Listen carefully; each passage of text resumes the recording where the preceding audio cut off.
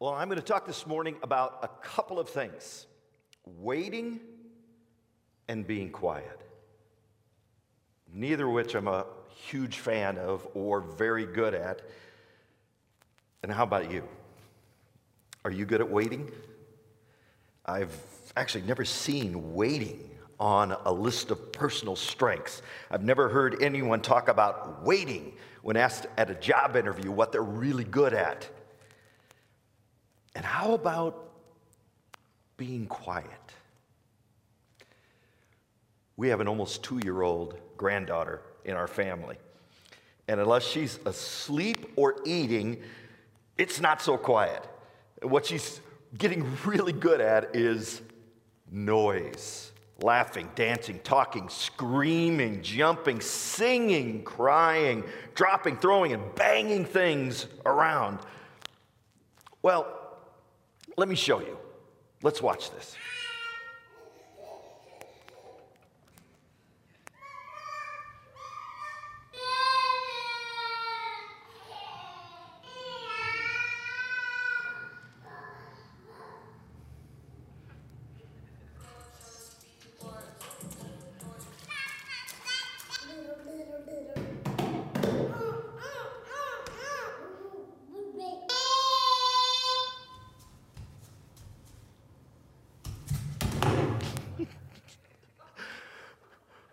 Well, that's Eleanor, and she's learning how to get attention. You don't wait, you make some noise. And that's actually what worldly wisdom teaches us. Don't wait. Make something happen now and make some noise. Last week, Carla taught that godly wisdom is to know that from deep darkness comes new life. Nature tells us that story. As the days shorten, we know that there will be more light someday soon. The sun, S-U-N, will spend more time with us again each day. And God tells us that too in the Bible. Even though the day may be dark and we are feeling alone and lost, darkness is not dark to God. When all we are left with is to wait quietly, God is still at work. So to help us think about this, I want you to be quiet and listen to the story of Zachariah and Elizabeth and some of the things that happened before the very first Christmas when the Son, S-O-N, of God came into the world. The very first Christmas happened during a dark time in the life of Israel and in the life of an elderly couple named Zachariah and Elizabeth. For Israel, it was a dark time because it had been roughly 400 years since God had spoken to his people. No prophets, no visions, no dreams, no judges, no Jewish kings or military leaders, no books of the Bible written, and no prayers for a Messiah answered.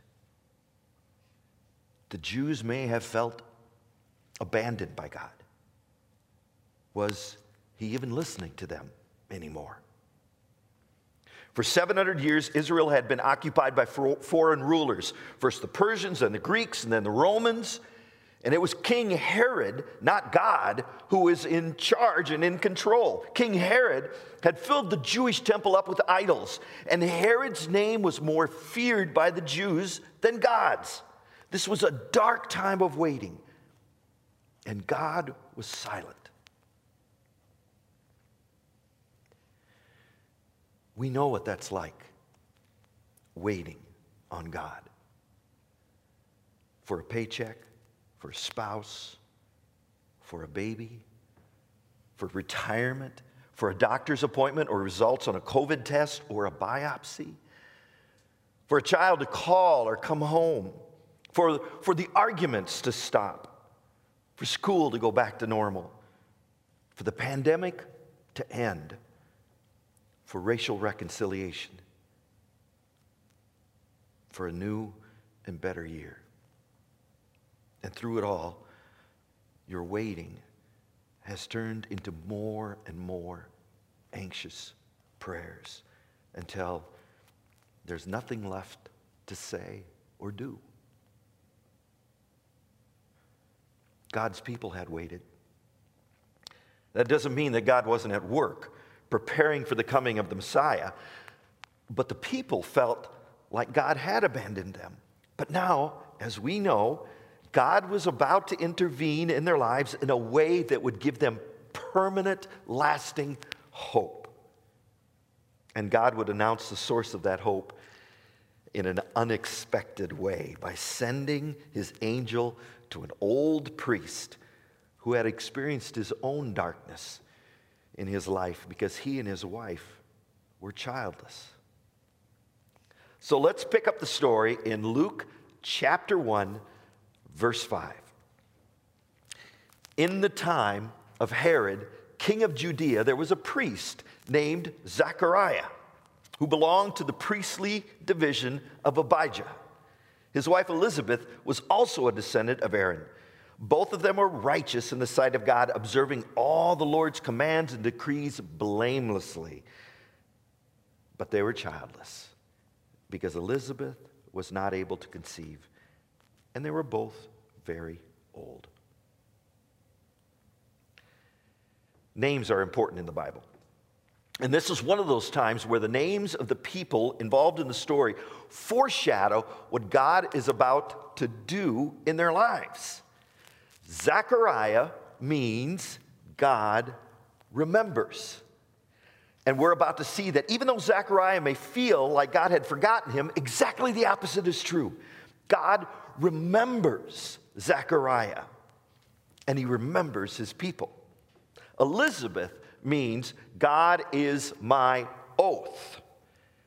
And God is about to make an oath, a promise that's going to bring great light to dispel both the darkness that Zechariah and Elizabeth are living in and the darkness that Israel experienced as a people.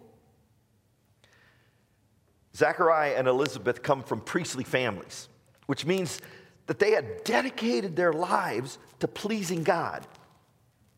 And yet, in spite of that, there's a deep sadness in their lives because they couldn't have children.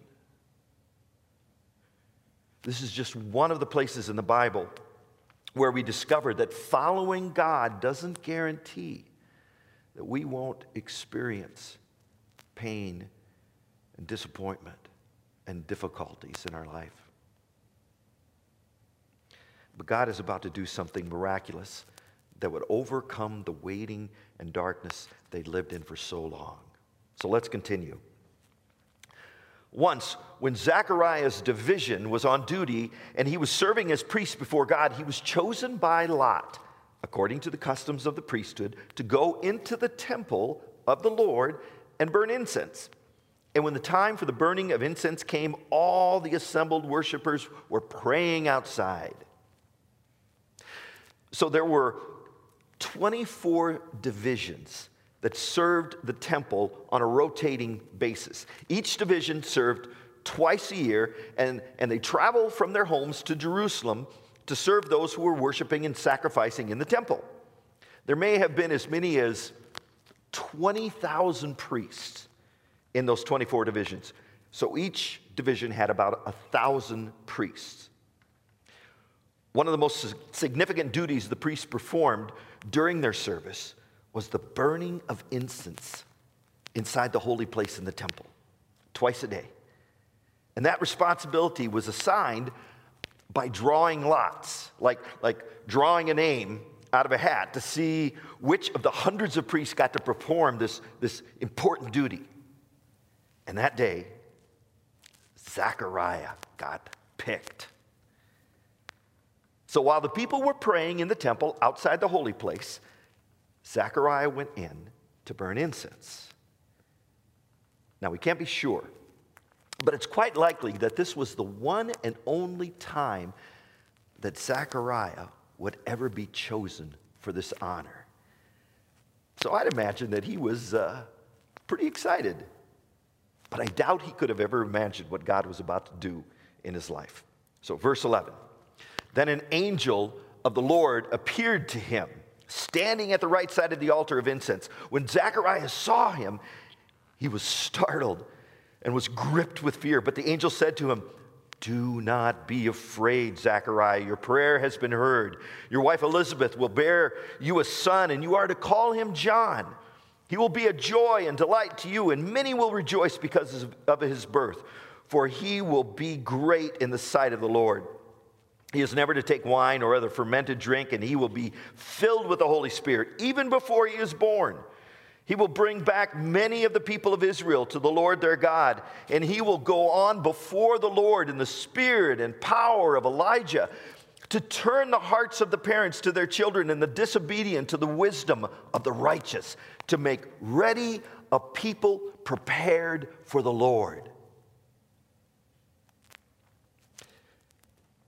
Zechariah's experience of having an angel appear before him is actually pretty consistent with what happens to Joseph and Mary several months later. Seeing an angel was a terrifying experience.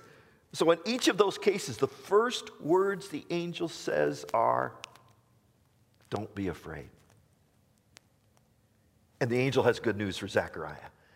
God has remembered him and is about to answer his prayers. They're going to have a child, and not just any child, because he's going to prepare the way for Jesus, the long-awaited Messiah. This is also good news for God's people. Think about it. Nothing for over 400 years. And when God speaks again, he chooses Zechariah to be the first person to whom he reveals the coming of Jesus. Zechariah and Elizabeth must have been praying for a child for so long. And now, when there's no way that their prayer should be answered, it is. Does it always happen like that? No, it doesn't. Sometimes prayers go unanswered, and we don't know why. But sometimes God waits until there's no way that the answer can be explained other than to say, God did it. This is a story of God at work. Now, you'd think that a meeting with an angel would pretty much guarantee a positive, joy-filled response, but that's not exactly how it works with Zechariah. Zechariah asked the angel, "How can I be sure of this? I'm an old man, and my wife is well along in years." And look at how the angel reacts to his doubts. "I am Gabriel. I stand in the presence of God, and I have been sent to speak to you and to tell you this good news. And now you will be silent and not able to speak until the day this happens, because you did not believe my words, which will come true at their appointed time." God gives Zechariah a really big time out here. I mean, if you're a parent, you probably put your kids in timeout for, 5 minutes or maybe 5 hours? But Zechariah gets a 9-month timeout as a result of his doubts.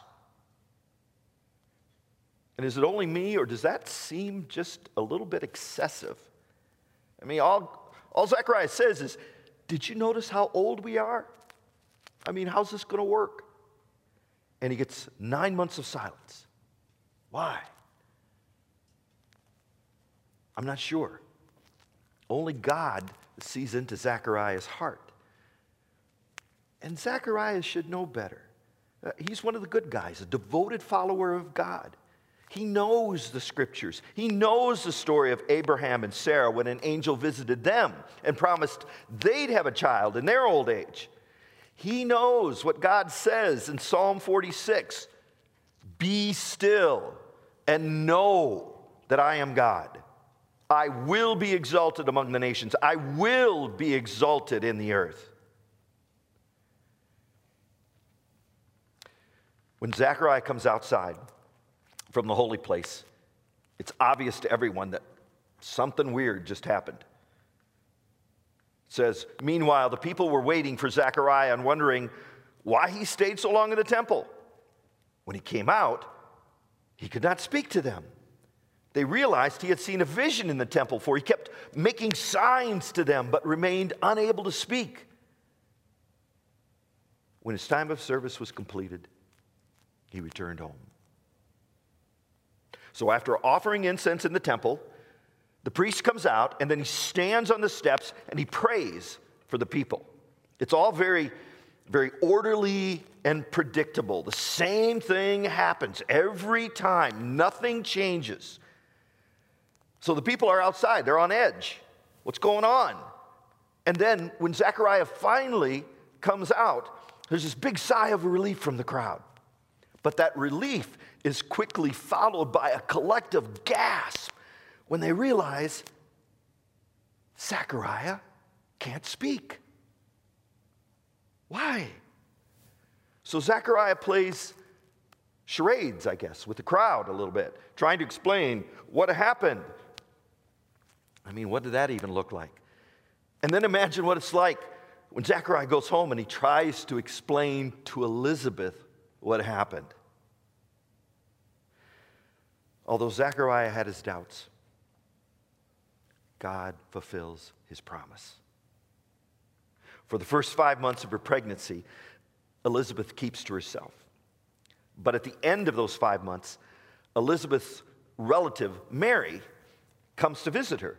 And Elizabeth learns of another miraculous conception that's going to result in the Messiah coming into the world. Mary stays for another 3 months, and then she goes back home.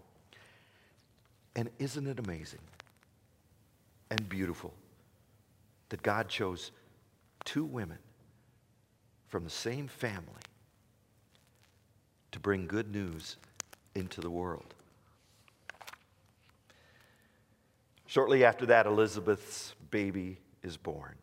And 8 days later, they brought the baby boy to the temple to be circumcised. Now, the expectation then was that he'd be named after his father, Zechariah.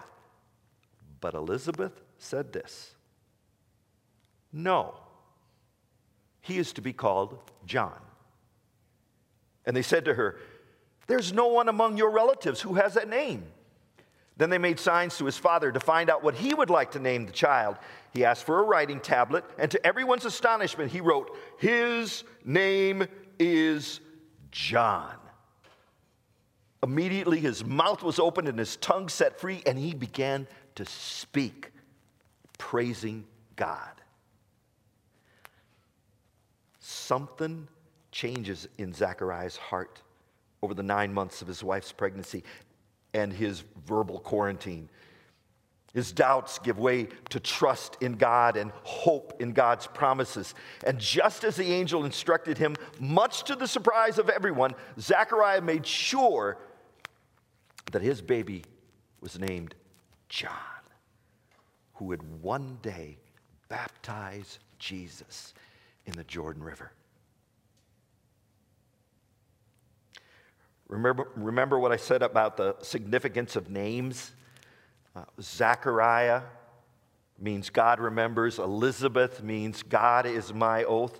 Well, the name John was also significant because it means God has been gracious. What an appropriate name for both Zechariah and Elizabeth and for the entire world. The birth of John was proof that God is gracious to his people by putting into motion the plan to bring Jesus, the Savior, the Messiah, into the world. And this event makes a big impression. All the neighbors were filled with awe, and throughout the hill country of Judea, people were talking about all these things. Everyone who heard this wondered about it, asking, what then is this child going to be? For the Lord's hand was with him. God is up to something good. God's people who had waited in darkness for so long were suddenly able to see the presence of God right in front of him. This couple who had lived in sadness for their entire marriage, wondering if God would ever bless them, find hope and joy in this man, silent Zechariah, who was filled with fear and doubt when a messenger from God brought him good news, now speaks with confident faith. Maybe today you feel a bit like an old childless couple named Zechariah and Elizabeth, or even like the entire nation of Israel. Maybe you feel like God has forgotten you, or that he no longer cares about you. You're living in darkness. You're waiting. You have fears, doubts, and questions. You're living in silence because there are no more words to say or prayers to pray. If you're experiencing that kind of hopelessness in your life, this story reminds us that there's good news for you. There's hope regardless of your situation. God is for you and God is with you in spite of the waiting. The story of Jesus begins with Zechariah. God remembers. It begins with Elizabeth. God is my oath. And it begins with the birth of John. God has been gracious. They remind us that from the very beginning, God has been telling a story that brings hope to a dark world, to those who are willing to trust him and to follow Jesus no matter what their situation may look like. The story of Zechariah and Elizabeth reminds us that when it seems like God has forgotten, God remembers. It reminds us that God is faithful. He keeps his promises. It reminds us that God is gracious. He can be trusted. Waiting is hard work. Being quiet, whether it's by choice or when it's forced on us, is hard work. It may be some of the hardest work that we have to do. But there's great wisdom in waiting and being still. Because when we don't, the fears, the doubts, the worries creep in and fill our hearts and our minds with darkness. I want to invite the band up to get ready for this next song. 9 months ago, we began our journey into this pandemic. And it's been hard. We've waited. Many of us have been forced into isolation, not able to be with those people that we care about and that we love so much. 9 months, Zechariah waited in silence for the promised birth of his son, John, the man who would prepare the way for Jesus. And in that waiting, he found his faith and ability to trust God again. There's wisdom in waiting. So I encourage you, as we approach the celebration of the birth of Jesus this year, wait patiently. Be quiet. Look and listen for what God is up to. He's there, waiting for you. The band's going to share a beautiful song called Seasons that speaks to waiting patiently in God's promises and presence. So let's listen.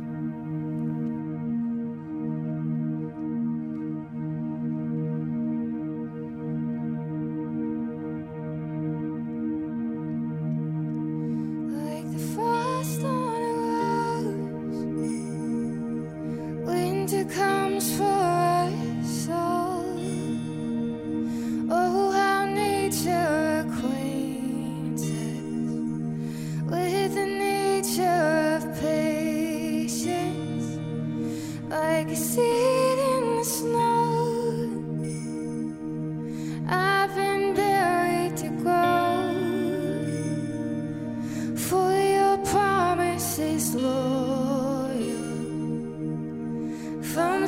to Sequoia,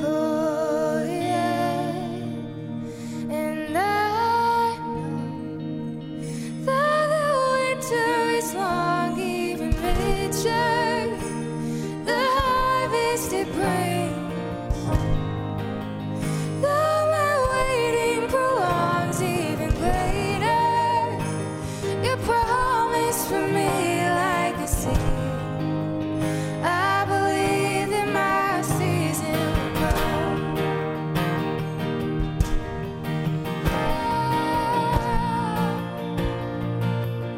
Lord, I think of your love like the low winter sun. As I gaze, I am blind in the light of your brightness, like a fire to the snow. I'm renewed in yours. Melt the ice of this wild soul till the barren is beautiful. And I know the winter is long, even richer the harvest it brings. Though my waiting prolongs, even greater your promise for me like a sea. I believe that my season will come.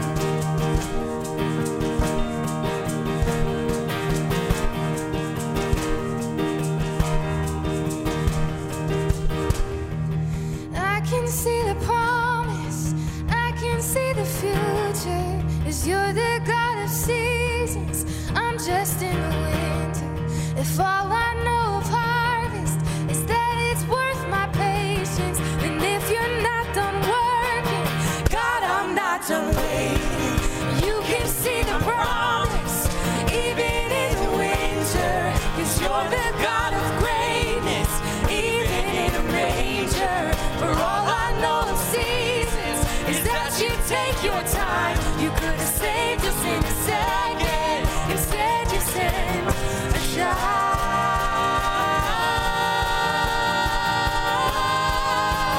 Though the winter is long, even richer the harvest it brings. Though my waiting prolongs, even greater your promise for me like a sea. I believe that my season will come.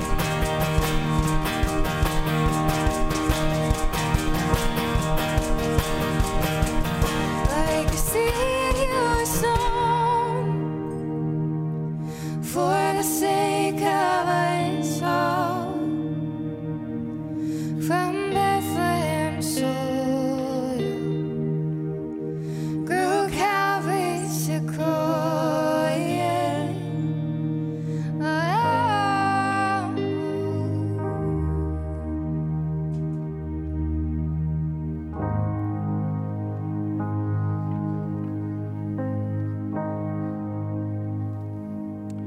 invite you to pray with me.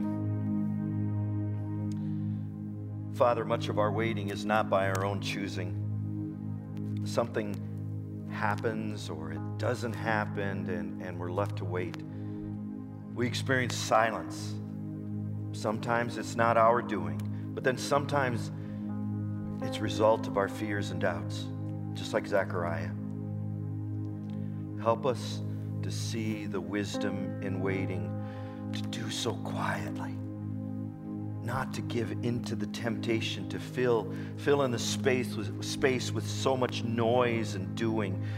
Help us to simply be faithful and to trust in you, our God, who sent your Son Jesus to be a bright light in the darkness of our lives.